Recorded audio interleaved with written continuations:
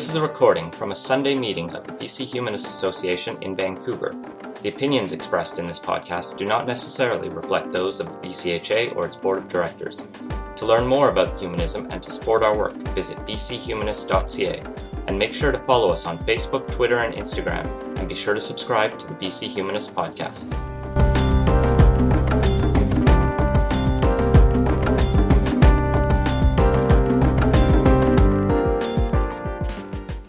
Today, we welcome Pamela Zevit, who's a biologist and is going to be speaking about evidence for democracy. Thank you. All right, good morning, everyone. Thank you. All right, so I am prone to migrate a bit when I talk, but I'm tethered now. So the other thing is I just returned from Italy on Tuesday night, so my time zone sort of circadian rhythm has not completely adjusted. It's not that I'm going to freeze up, but I may pause once in a while because my brain is still a little bit tired from multiple time zone crossings. So I have a question to ask everyone. Now, I did a presentation to this group way back in spring 2014. Does anybody remember that? Yeah. Okay, it's good to know. You never know how much an organization changes over time. So. Well, since that time, there's obviously been a lot of changes, and I would say that the majority of those changes have been condensed down pretty much into the last 8 months or so. Right? We're talking about some major shifts that happened in the fall of 2015. So I'm going to do a little bit of backtracking, a little bit of background information about both the organization, but also sort of the legacy that we've been working with, and the push that the organization that I volunteer with, Evidence for Democracy, was doing. Some of you may be actually quite intimately familiar with that, depending on your level of support or involvement with that organization. My background with Evidence for Democracy is that I'm a professional biologist. I'm a conservation biologist. I work on endangered species issues here in the Lower Mainland. But I was very concerned about what's happening with a lot of my colleagues in the public service sector, mainly in the federal government, over the last decade or so. And I kept wondering, well, is there anything that I can do, any way that I can raise my voice? So I was actually contacted in 2013, we'll talk a little bit of the background of that, by an organization called Evidence for Democracy, who said, hey, we're trying to do some rabble-rousing. We want to get rallies going around evidence-based decision-making and standing up for science in Canada. Your name is on a list somewhere, and would you be interested? So that's how I got sucked into the organization. I've been volunteering here on the sort of rallying the West Coast side of things ever since. So it's the last 3 years, and actually it's hard to believe that much time has actually passed by. So I want to focus the talk on this concept. Now, I expect that as an audience, you're already pretty much the choir when it comes to the discussions that we're going to be having. I do want to pose some questions to you during the talk, the odd little sort of tangential discussion, which I'll ask you to park, and then part of when I'm completed the talk, I want to bring those things back and maybe have a little bit of discussion, partly because it's good to actually garner some input from varying audiences on the perspectives on certain issues. So the focus is going to be about why science is important to the issue of democracy, and we could say in Canada, but more broadly in society in general. And I'm going to be following these three basic pathways in regards to the talk. Again, a lot of its background information, bringing us up to the present day as to what's happening with the discussion in Canada. This is one of the first slides where I'm going to ask you to create sort of a parking lot issue on a particular comment here. I would say again that for this audience, you're fairly well on board with the notion that science is really integral to decision-making processes. Although many of us are guided by personal belief systems, which is what morals are all about. As a professional biologist, I teach professional ethics to other biologists. It's just more focused on the accountability within a community of practice. And ethics and morals are often quite intertwined in regards to how people actually interpret those two things. They do have separate root words. Mores for morals, ethics is more to do with ethos or sort of a community belief system, which everybody agrees to, and ethics is almost more intrinsically tied to lawmaking over time versus morals, which has had a similar influence, but tends to be more on individual belief system or opinion. Now that second quote up there about policymakers and the navigators, they have to make decisions. Scientists are the map makers. Now that's one of those parking lot things I'm going to ask you about. Because as a biologist in British Columbia, and as part of getting involved in Evidence for Democracy, the whole question arose as to what is the role, not just of science in society, but as scientists, what is our role? What is our responsibility to society? Are we just there to provide the facts so that decision makers are making informed decisions, or do we have a greater role to actually be advocates, which is quite antithetical to science over time? I mean, if you look historically, a lot of scientists who have spoken up have actually been destroyed in many ways, or if you go back into more historic times, some of them have actually ended up being executed for actually speaking up on the science. Think about Galileo, right, in regards to speaking up about the issue of how the universe actually works. So I want to actually bring that one back after I'm finished because I want to hear your feedback on that particular. So when we look about the past 10 years, now I've added a little plus sign in there because although we might like to malign the Conservative government over the last decade as to the effects that it's had on science in Canada, and that's had a ripple effect internationally as well as to how the international community or the international stage has actually viewed the ability of science and scientists to be pervaded across the board within our country. You can't just vilify one government in time, right? It's been an issue that's cyclical in regards to how science is supported in this country, how science within the public service is supported within Canada, and governments over time have gone up and down in regards to that. Some have been better than others. I think that we do feel, though, as a community that the last 10 years, that legacy has been significantly tortuous, more so than maybe it has been in the past, or at least for within my lifetime of memory as a practitioner. What are the implications of that? When we erode the ability to have informed decision-making within government and within our communities as a whole, what are the implications of those things?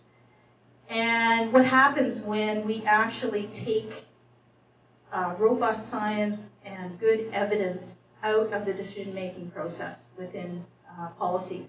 And I want you to think about not just the issue of federal policy. This has implications if you've ever been involved. I live in Coquitlam. I once in a while do presentations to council, and it's still a head-banging issue once in a while because I'm dealing with a lot of ideological issues and personal agendas, and that happens at any political level. And one of the messages I'm going to leave you with at the end is about the fact that if you really want to see change happen, you actually have to be part of the voice that gets raised on that. So if you've ever been involved in doing delegations to council at the local level, that's a great way to start, actually, to find out about how you can actually provide a more informed voice in policymaking. You're probably familiar with this issue. Definitely the cartooning of this, it may raise a chuckle, but it's a serious issue. And this is one of the key things that happened over time, at least for the public service in Canada. The fact that government scientists had handlers, they weren't allowed to actually present publicly funded research in international forums, let alone the whole fiasco about media being able to contact scientists in Canada that were working for the public service and working on some pretty important research, whether it was climate change or medical therapeutics, a whole realm of things which were suddenly put into a black hole because many of the scientists were unable to actually present their findings or share that information. I have personal experience with that. In around 2007, I was part of an advisory committee at the City of Coquitlam. We were looking at putting on a cosmetic pesticide ban within the municipality, and I happened to have been participating over the previous couple of years in a study that an Environment Canada colleague was working on in regards to looking at the impacts of pesticides on freshwater fisheries. And they were testing across Canada, but they were also actually using a watershed that I lived in Coquitlam as one of the case studies. And I'm going, hey, I've got some really good local information. Here's some research that's been done. It shows that there are potential impacts in regards to the receiving environment when pesticides get into freshwater environments. let me call up my colleague and see if we can actually get a hold of the study. I'd like to know where it's at anyway, because I was involved with it. And it was bone-chilling to have a conversation with someone who's whispering on the other end of the phone and gets up and closes the door to their office because they don't want anybody to know that they're having a discussion about their research with someone from the public. And on top of that, they couldn't release the information. Now I'm going, hey, you know, I put a lot of volunteer time into this as a fellow scientist, and what are you telling me? We need this because it's going to be a major impetus for whether or not my council makes a decision to ban cosmetic pesticides in my municipality. So what we did was we circumvented the system, and actually we went to the academic research partner on that project who was able to publish that information to get the study. And that was actually the tipping point for council, because they couldn't refute the evidence that was being presented to them. Now, think about the hurdles that I had to go through as a relatively well-informed member of the public. Can you imagine the average citizen wanting to get publicly funded research from government? It was just basically like going through a labyrinth for most people. They wouldn't have known who to contact directly, let alone being, put through the usual, oh, go contact that, sorry, I can't talk to you, sort of thing. And the federal government at the time actually kind of got wind of this loophole in regards to the fact that academic partners could actually release that information because they weren't fettered by what was happening within the public service. And they actually tried to close that door within the last couple of years before they were defeated. So it got worse and worse. And as I said, as a scientist, for me, I'm going, it's time, I can't be quiet about these issues anymore. So in October 2014, it's only a year and a half ago, so think about when this information was being released, the momentum was starting, and as I said, 2012, 2013 were kind of tipping points in regards to scientists becoming much more involved and much more vocal about what was happening in Canada. But the Professional Institute of the Public Service of Canada released this study, and what's most disconcerting to me is that some of these stats have real implications for public safety. 50% had seen public health and safety compromised by political interference in science. So this is the federal public service having been surveyed. 48% had said that they'd seen information withheld, causing the public or government to be misled or misinformed. And 43% had been asked to exclude or alter information in government documents for non-scientific reasons. Now, as a professional biologist in British Columbia, I'm actually bound legislatively by provincial legislation, the College Applied Biology Act.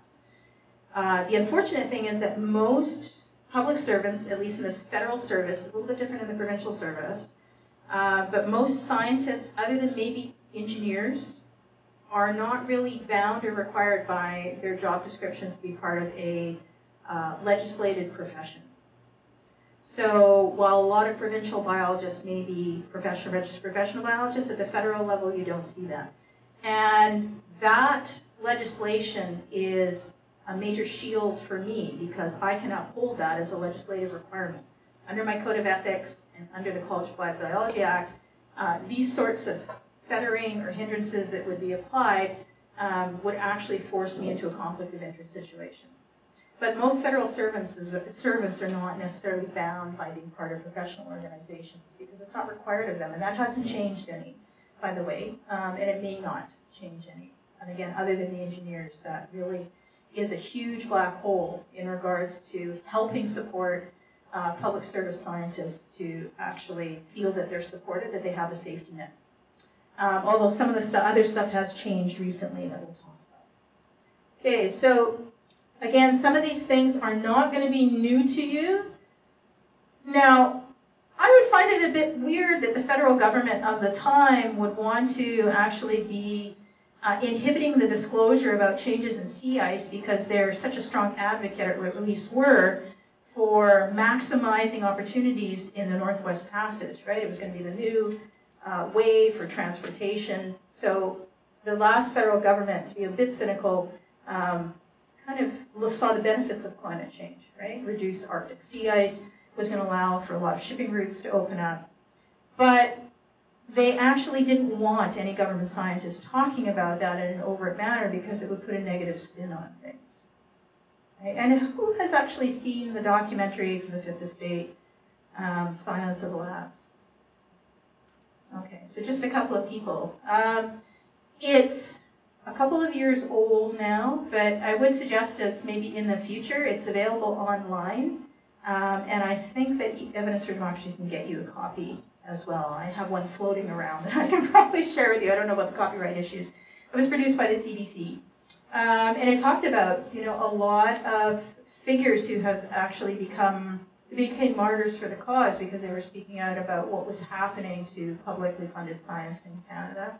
I would actually urge you to take a look at that. It does provide some really important background information about this whole situation that we're talking about. Oh, you did? So, but only 2 of you have seen it.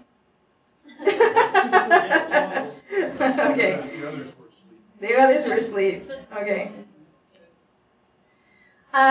Again, the whole now, a lot of media spin was put on this, the issue about book burning and things like that. That didn't occur. The media loves to run with things, and that's another issue too, that for us as science professionals, we really have to be careful when we're having conversations with the media that information is translated effectively, that it doesn't actually get turned into propaganda, because that actually really works against what we're trying to do. And I would suggest as well that if you ever have an opportunity, take a look at how the media actually purveys information that's really relevant right now. Sound bites are very quick. Most reporters need to have stuff within 24 hours. They don't necessarily have the time to do really rigorous background checks on the information. And if you can't get a hold of authorities on a subject matter, specialists like government scientists, you're going to go to the next person, and you can't always be guaranteed that they're providing you with effective or really robust information.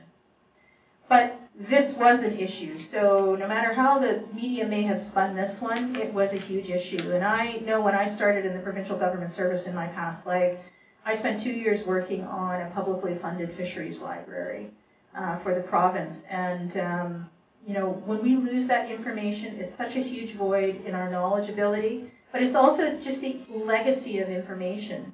So you don't have somebody who has the ability to do good screening of data when you're talking about getting rid of information within a library.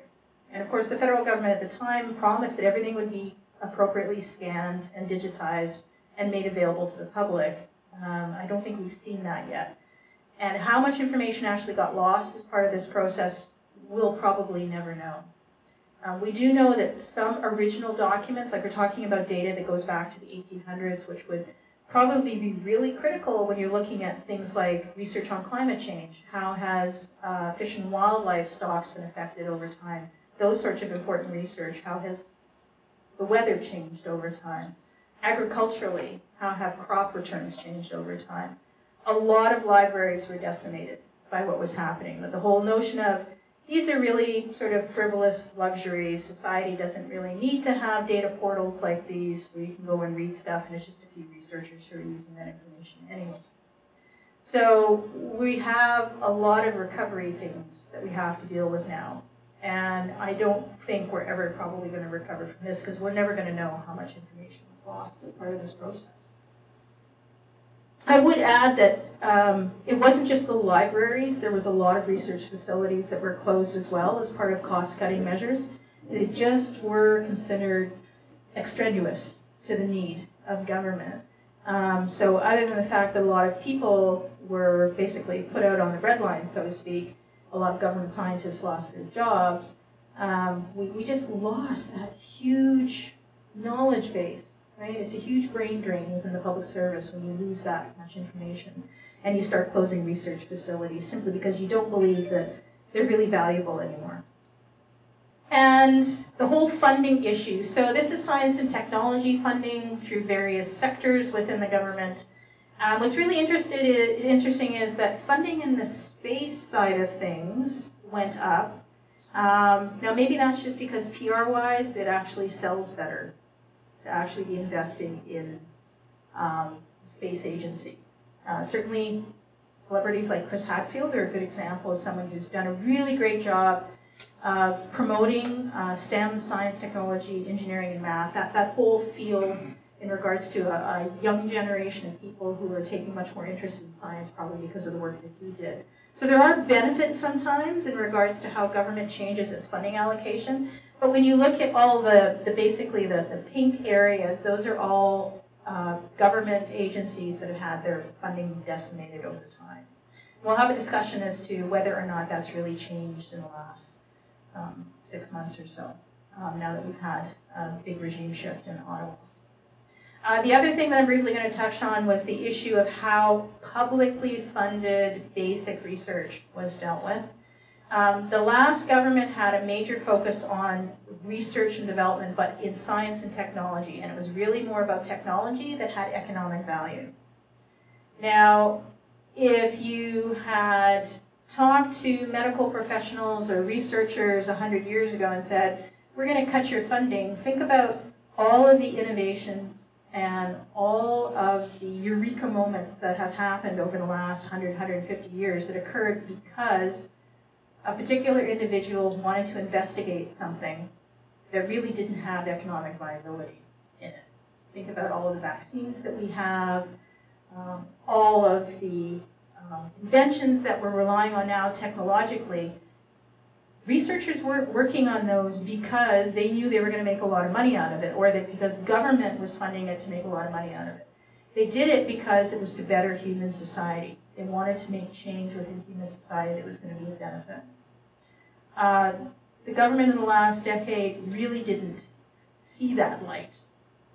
All they saw was that if we put money into technology that is going to have economic value, that's really where we need to focus our interests.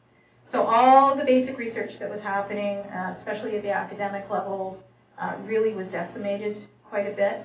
And for me as a conservation biologist, you can imagine that working on anything within the natural resource sector that might demonstrate that what government wanted to do in policy, whether it was petroleum development or other types of natural resource extraction, if we actually were doing research that showed that that work needed to be done differently or that it was going to have profound impacts on the receiving environment, it wasn't going to get funded.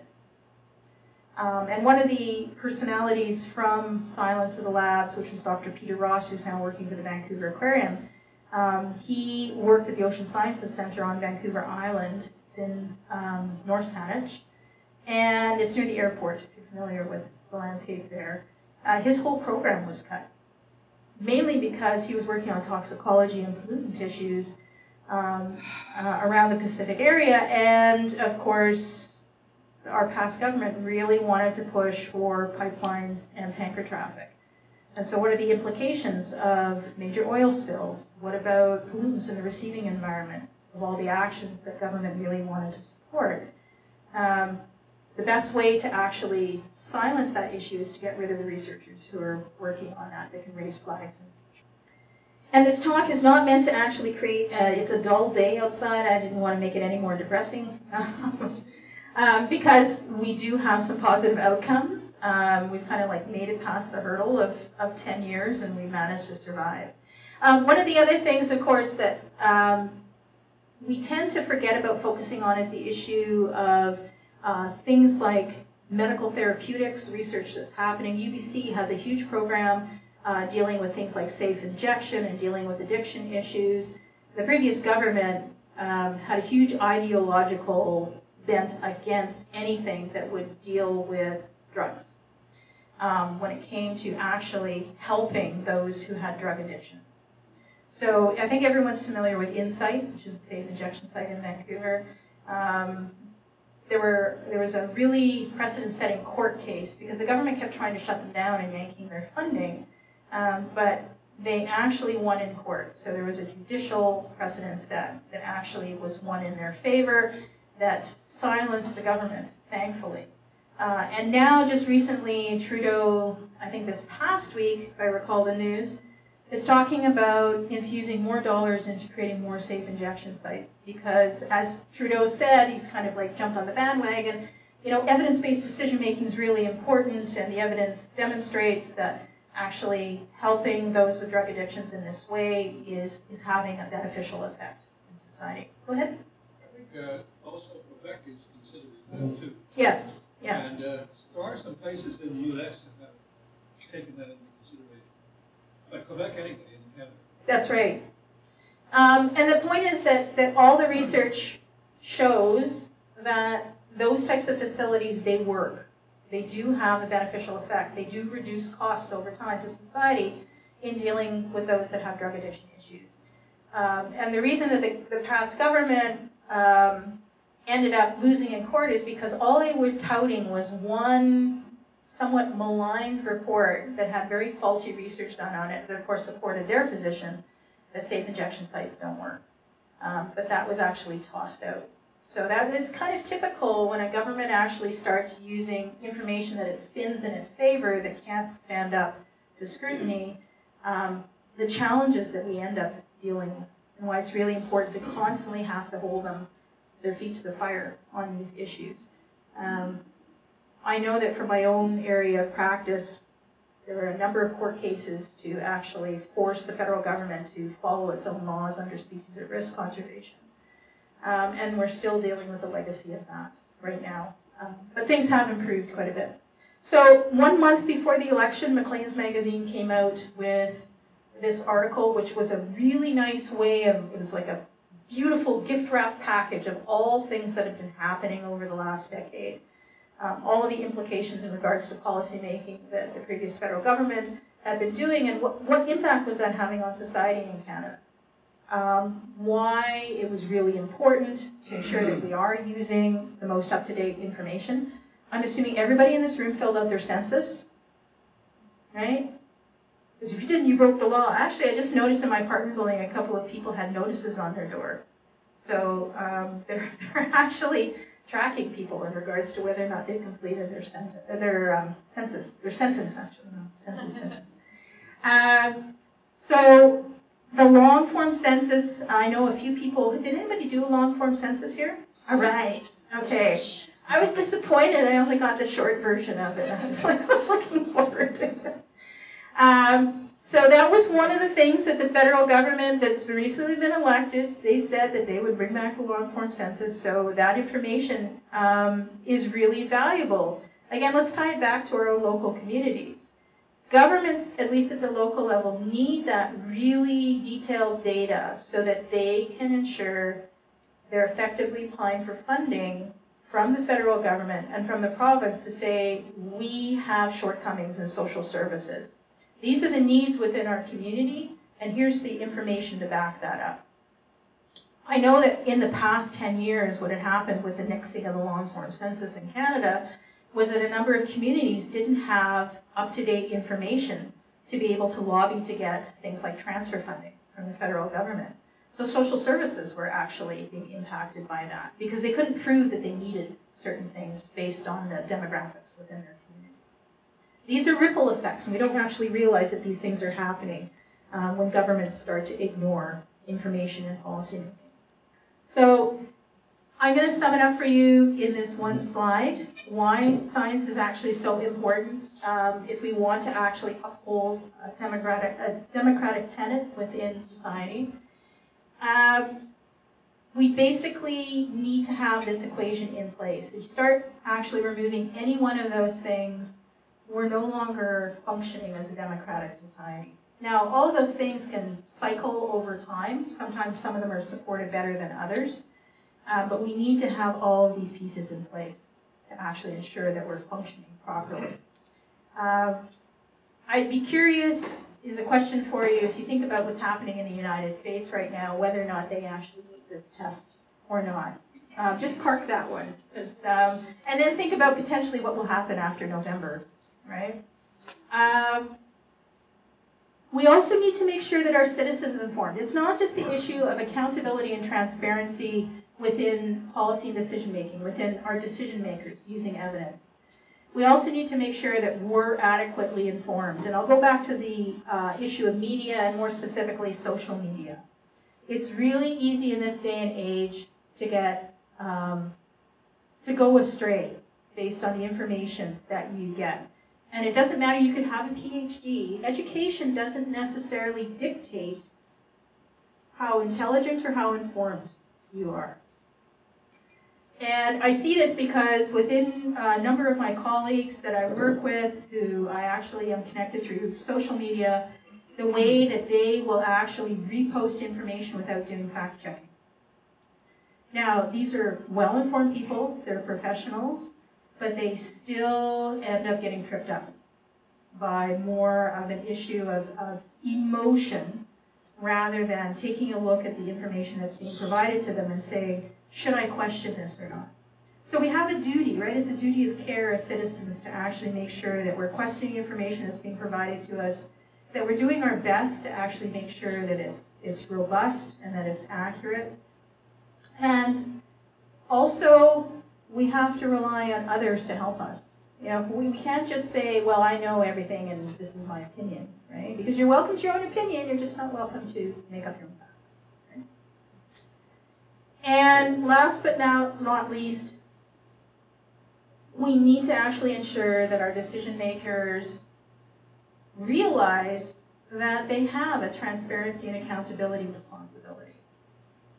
Now, we can often grumble about that, and I think within our family situations or amongst friends and within our colleagues, we often do grumble about those issues. But how often are we actually doing something about it, making sure that it actually is systemic, that it's built into our decision-making processes? So I'm going to do a little bit of backtracking, because all of this over the last decade is what galvanized a group of humble scientists to actually say enough is enough. Now, it was actually moving quite a bit faster in the United States because they'd been dealing with the Bush era for quite some time. A lot of censoring of science has happened in the United States for a lot longer, to some degree, than it has in Canada. So you had people like James Hansen or Michael Mann, both climate scientists, who were standing up and getting arrested and doing the civil disobedience act, which quite frankly is something that most scientists do not like to do. I know that for me, I really struggle with the whole issue of being more vocal, because I recognize that it can have implications for me work-wise. But because I don't work in the public sector, i.e. I don't work for government anymore. It was actually one of my choices to leave the provincial sector at the time because I didn't want to work for the Liberals when I got elected. That was a huge safety net issue for me because I kind of said, that's it, I'm tossing that out, I'm going to see what's going to happen, but I can't live in this particular climate anymore as a professional. Even just the issue of getting involved and organizing a rally and standing up in front of hundreds of people in downtown Vancouver and talking about these issues, I was worried about who was watching. What were the implications going to be for me? Would it have a tarnishing effect within my community of practice and things like that? So far, nothing has actually happened, although we did joke, of course, that most of us are probably on lists somewhere, but we try not to succumb to the paranoia too much. But in 2012, there was a group of scientists across Canada, some here from Simon Fraser University and the University of British Columbia, in varying disciplines, who said, you know what, we can't take this anymore, we have to do something. So they had the Death of Evidence funeral procession in Ottawa in July 2012. And that gave birth to a movement which became Evidence for Democracy. And a year later, as I mentioned at the beginning, I got a call saying, would you help organize a rally in Vancouver? We're going to have a Stand Up for Science rally across the country. Would you help do the one on the West Coast? And the organization has been growing from that point onward. But it was kind of a huge sea change, right? It was a big shift because scientists, as I said, in Canada have generally not been that vocal the way they have in other countries, up until now. And I think that now that the tide has changed, we're going to see that movement growing. Because there is much more of a feeling that there is support for that, and that it's not going to end up being individuals ostracized, basically crucified in the public realm, taking action. So this was probably the first time in this country that I can think of in history, and please correct me if I'm wrong, that science became an election issue in Canada. Certainly there have been a lot of things afoot in the United States through the Obama administration over its last 2 tenures.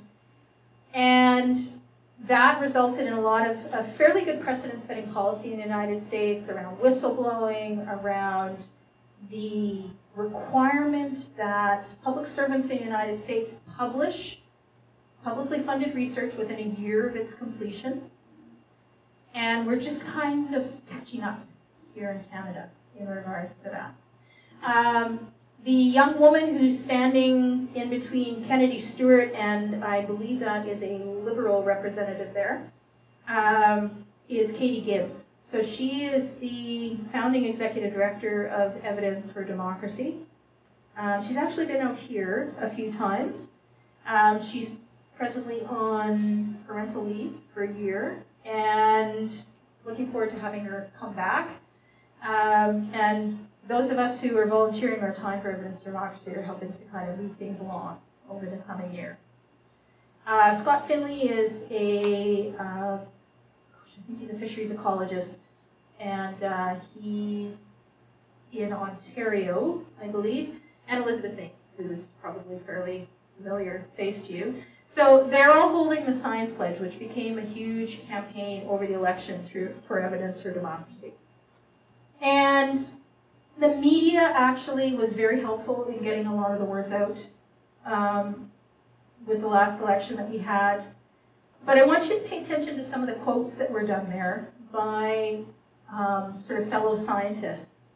And more importantly, the middle one, there's an assumption among scientists that if you make the case, people will listen, said Professor Dufour. That's completely false. And so the question that I ask you is whether or not you feel that based on this sort of galvanizing movement among scientists to actually make science a paramount issue in Canadian society through the last election, whether or not that was successful, and whether or not you think that actually people did wake up and start to listen to that issue in the last year.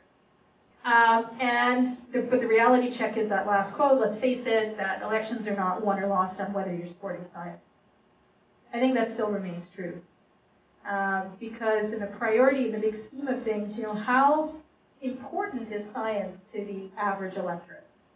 How important is the issues that we've been talking about in this talk going to be important to the average citizen? Evidence for Democracy wasn't the only organization that really started to speak out, because a lot of the implications that the last federal government, their policy implications were really affecting academic research. So the Canadian Association for University Teachers got on board. They had their Get Science Right movement. They had a number of events here on the West Coast in Victoria as well as Vancouver. Bob McDonald with Quirks and Quarks on CBC helped to facilitate those. And PIPSIC had a really wonderful report that came out talking about the issue of science vanishing within decision-making in Canada. Now, it's kind of... sorry. When did that come out? Date-wise, this came out probably, I think, in early 2015. It's interesting, though, that it says, one of the little media blurbs here is, union launches political but non-partisan campaign. That is somewhat true, but at the same time, I think we can identify who PIPSIC was actually targeting in this particular campaign. And Evidence for Democracy started its science pledge, True North Smart and Free Science Pledge. That is actually still something that is active, and I'll show you the active campaigns on Evidence for Democracy's website right now. I have to say, when Evidence for Democracy started out in 2012, they didn't really have this coalescing sense of self. But from 2014, 2015, because they had much more momentum building and a lot more people actually became involved in helping them, they did a wonderful job I'm not just saying that because I volunteer with the organization. I do a lot of social media and extension and communication with my own work. They did a really wonderful job of communicating the messages to the average citizen. And I think one of the shortcomings that we have, especially as science professionals, we don't effectively communicate to the average person. We're really comfortable talking to other scientists about the work that we do and the stuff that we're passionate about. But when it comes to communicating that to the average person on the street, we lose them quite a bit. And I think E4D really understood that, and definitely I constantly whined about that to them, that you need to be able to capture in an emotive yet rigorous way the imagination of the public. And you need to do that in a way that's going to be both visually stimulating but provide information that's going to galvanize them. So here are the sort of the key things that sort of the poster for the federal election, what Evidence for Democracy was looking to do. And again, that informing the public message was really important as part of this. It couldn't just be seen as a special interest group, screaming at government about an issue that is really not going to engage the rest of society in Canada. And one thing I know from my own work is you can't just whine and complain about what's wrong with things. You actually have to offer solutions. You have to offer the flip side of things. Because most people, if you think about climate change conversations, everybody tunes out very quickly when we talk about the apocalyptic eventuality. If you don't offer solutions, you don't offer ways to actually change the way that we do business or think differently, you're going to lose your audience very quickly. The other important thing was to actually get public commitment, that pledge part of things. It's one thing to pledge individually, but to get politicians to actually come out and say where they stand, it's very hard. I challenge any of you in the next municipal election to go to any one of the town hall meetings or the candidates' meetings that they have and try to get a candidate to actually say exactly where they stand on something. It's wonderful how they dance around stuff. So this was actually a mechanism to get them to fess up to things and say, yeah, this is exactly what we believe in and this is what we're going to fight for. So part of that was kind of a twofold or two-pronged approach. These were the things that were really important that Evidence for Democracy was saying, are you willing to support this?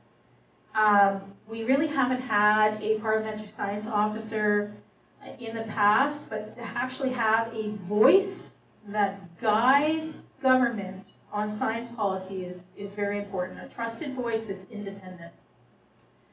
And the second recommendation was to make sure that the policies around communication by government scientists provided a supportive framework for openness and transparency and the ability to have public discourse around publicly funded research. So go back to that cartoon about scientists being muzzled, that this was not going to be the way that business was continuing in Canada when it came to the public service. And one of the projects that Evidence for Democracy did in early 2015 was a number of us actually contributed to reviewing the communications policies within government, because every department has a slightly different communication policy, and then there's sort of the uber communication policy that government has as a whole. So there was a comparative research that came out from Evidence for Democracy that took a look at what actually individual public servants were being told that they had to do when it came to communication. And again, it was very sobering. It was very censuring and fettering. And we were trying to more specifically find out where was science in all of this language. When it came to communicating science issues, what were public servants being told that they could or could not do? And that the policies actually were very inhibiting. It was pretty evident in the language, although sometimes it was very subtle. So I'm just going to actually show the Liberal Party's response to Evidence for Democracy's questions about what will you do, because they won the day. So the NDP were very similar, as was the Green Party. The Conservative Party did not actually respond to this. So here's what the Liberal government pledged that they would do. revoking the rules and regulations that muzzle government scientists. Now that has actually changed somewhat since October. A number of my colleagues that I work with in the federal government service, they are somewhat more liberated to have public discussions and to talk to media. It hasn't changed completely though. And I think it's really important to recognize that when you have a huge regime shift, again, think about the change from Bush to Obama in the United States, we dealt with 10 years of sort of a decimation of the public service and radical alteration of policy in Canada. It's not going to happen in the first year. It may take more than a couple of years. I get asked questions about, so you work on endangered species. Do you see more funding coming in? Because I work for a nonprofit and we're grant-driven for the most part. And I keep telling them no, and it's actually going to take a while before we see a trickle-down effect with how the federal government is actually supporting science in Canada. The funding issues. So this isn't just about basic research, it's about having departmental funding. And Fisheries and Oceans, Environment Canada, or the National Park System, Parks Canada, were all pretty badly hit in the last decade. Now, just within the last 6 months, the federal government has infused money back into Fisheries and Oceans. It was kind of a hiring spree that was going on there. But I think it remains to be seen how the federal government is actually going to follow up on this particular pledge that they made. And that actually ties to the ocean science and monitoring programs. Again, those were programs that were completely cut. Like they're an extinct species in the federal government right now. And is whether or not we're actually going to see those things resurrected. We still haven't seen a chief science officer. So that's one thing that is still really important to actually push for. And being willing to take individual action. So as part of the previous election, I took the science pledge and I published this picture on social media. And again, that was actually a pretty scary thing for me. As much as I had spent a few years getting accustomed to speaking publicly about these issues, I kept thinking again, it's like, oh gosh, is it okay? Like, am I enacting some transgression professionally by taking this pledge publicly? But, the point is that nothing's going to actually change if you're not actually the role model for others. So there is sort of this issue about science policy and society 101, some of the things that you have to do, and of course it does start with the individual quite a bit. You can still download the pledge, take a picture of yourself, signing it, and post it on social media if you want to. And that is still available on the Evidence for Democracy website.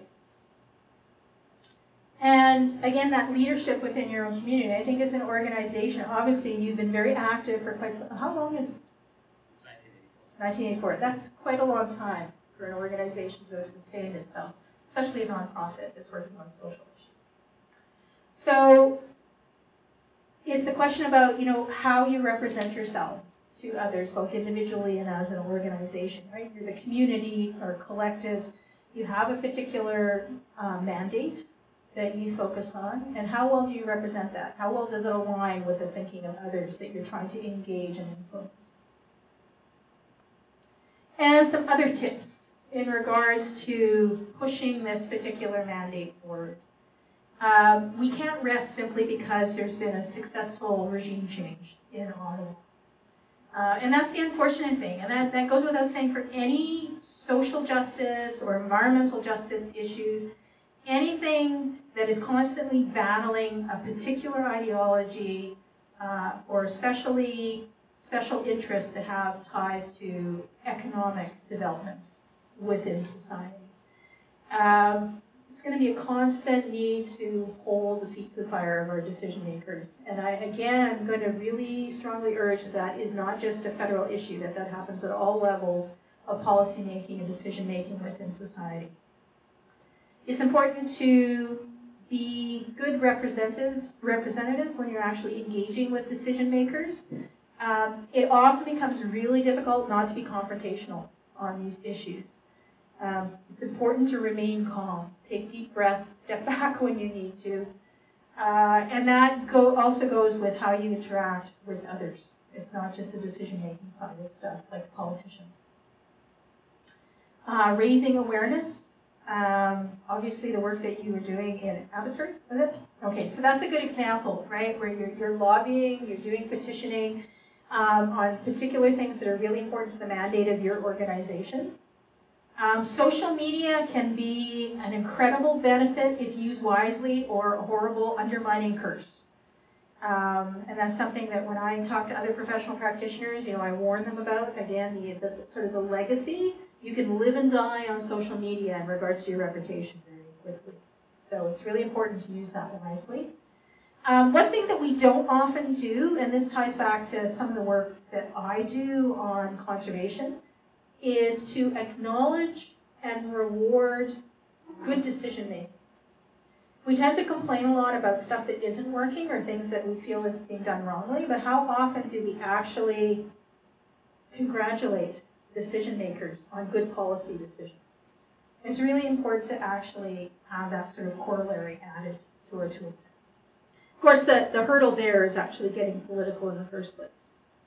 Now, for me, I don't know if I'm lucky or not, but I live in a federal provincial riding that's represented by NDP at both levels. That's, for me, the closest ideologically that works. If we had a really good, robust representative from Liberal or Green in my riding, provincially or federally, I would probably think about changing horses. But it's all about what you ensure sort of holistically. And it's hard sometimes because I happen to really like my candidates. They're people that I actually have built good relationships with over a number of years. But I have to think about sort of that altruism part of it is, what's a benefit for the community that I live in, and more broadly, what's a benefit to the country. Like again, and that ties to things like strategic voting when the time comes as well. So what's happening now that we've had this sort of anticlimactic period, right? The elections come and gone. There were a lot of promises made. There's still a big push to actually hold the existing government to a lot of the promises that were made, and that's what Evidence for Democracy is working on right now. And it's always a test of an organization that rises to the fore under very strong extenuating circumstances. How do they sustain the momentum over time? So right now there are three major, if you go to the current campaigns, there's three major ones that are happening right now. Save Cochrane Canada has to do with medical issues in Alberta. I'm not as familiar with that one. I tend to be very focused, on my own backyard sort of things for Evidence for Democracy. The Science Pledge is still there, and it's still relevant, it's still current, it's still a viable issue. The most recent one, though, is Safeguarding Science Integrity, and that's a letter that you can sign that actually deals with the issue of the federal government actually ensuring that it's protecting government scientists' right to speak. That's still an outlying issue with the federal government. And lastly, some core tenets. That beautiful Science Beaver there actually was done by a local artist. She's in the Murgatroyd building off of Venables. If you ever do the Culture Crawl, she actually has a studio there. And she came to the rally that I organized in 2013. And I remember seeing this poster, this placard being held up, Stand Up for Science. And I thought, wow, this is fantastic. What a way to epitomize all things Canada in one swoop. And she actually has this in her studio, and she let me take a picture of it so I could actually have it for presentations. And I do a lot of public presentations on the conservation side of things. Actually, I work with the K through 7 programs in school periodically. And yes, I happen to really feel that the message Lorax has is still really relevant no matter what the age of the audience, which is basically, unless someone like you, here's a whole awful lot, nothing's going to get better. It's not. So that speaks, it may be a very sort of frivolous way of couching things, but the point is that, again, do not expect that somebody else is going to deal with these things for you. Certainly support those who are actually doing the work. But sometimes you actually have to be the voice and be part of that voice at the same time. And last but not least, sorry, it's blurry here. Fact-based information is the fuel democracies run on, the raw material from which societies identify problems and construct solutions. And that's from Pew Research and Pew Survey in the United States, Pew Foundation, which does a lot of really important survey work on a regular basis. They did a huge piece on science and society in the United States over the last couple of years, which was really interesting. You can go and find that on the website. All right, so, of course, the mandatory plug. There you go. So I do urge you to check out the Evidence for Democracy website. Do add your voice to the existing campaigns if you haven't done so already. And if you want, you can email me. Ulrich has my email address, and I can pass you on to the folks in Ottawa. I'm a volunteer with Evidence for Democracy. I'm kind of, helping to keep things rolling here on the West Coast. And I reminded them too, just even recently this past week, that they need to remember that there's regional differences and needs across Canada when it comes to the work that they do. And I know that one of the things that I've constantly raised with them is a need to actually be more engaging with other groups, such as First Nations. That's a huge issue that's been left out of the conversation in Canada with the work that they do. And I think given the amount of work that First Nations are doing in BC right now, it's really a conversation that they need to have. So that's where I'm going to leave things with. And so remember, I had a couple of questions for you about whether or not things have been actualized in the way that we had thought they would be. Right. Let's thank Pamela.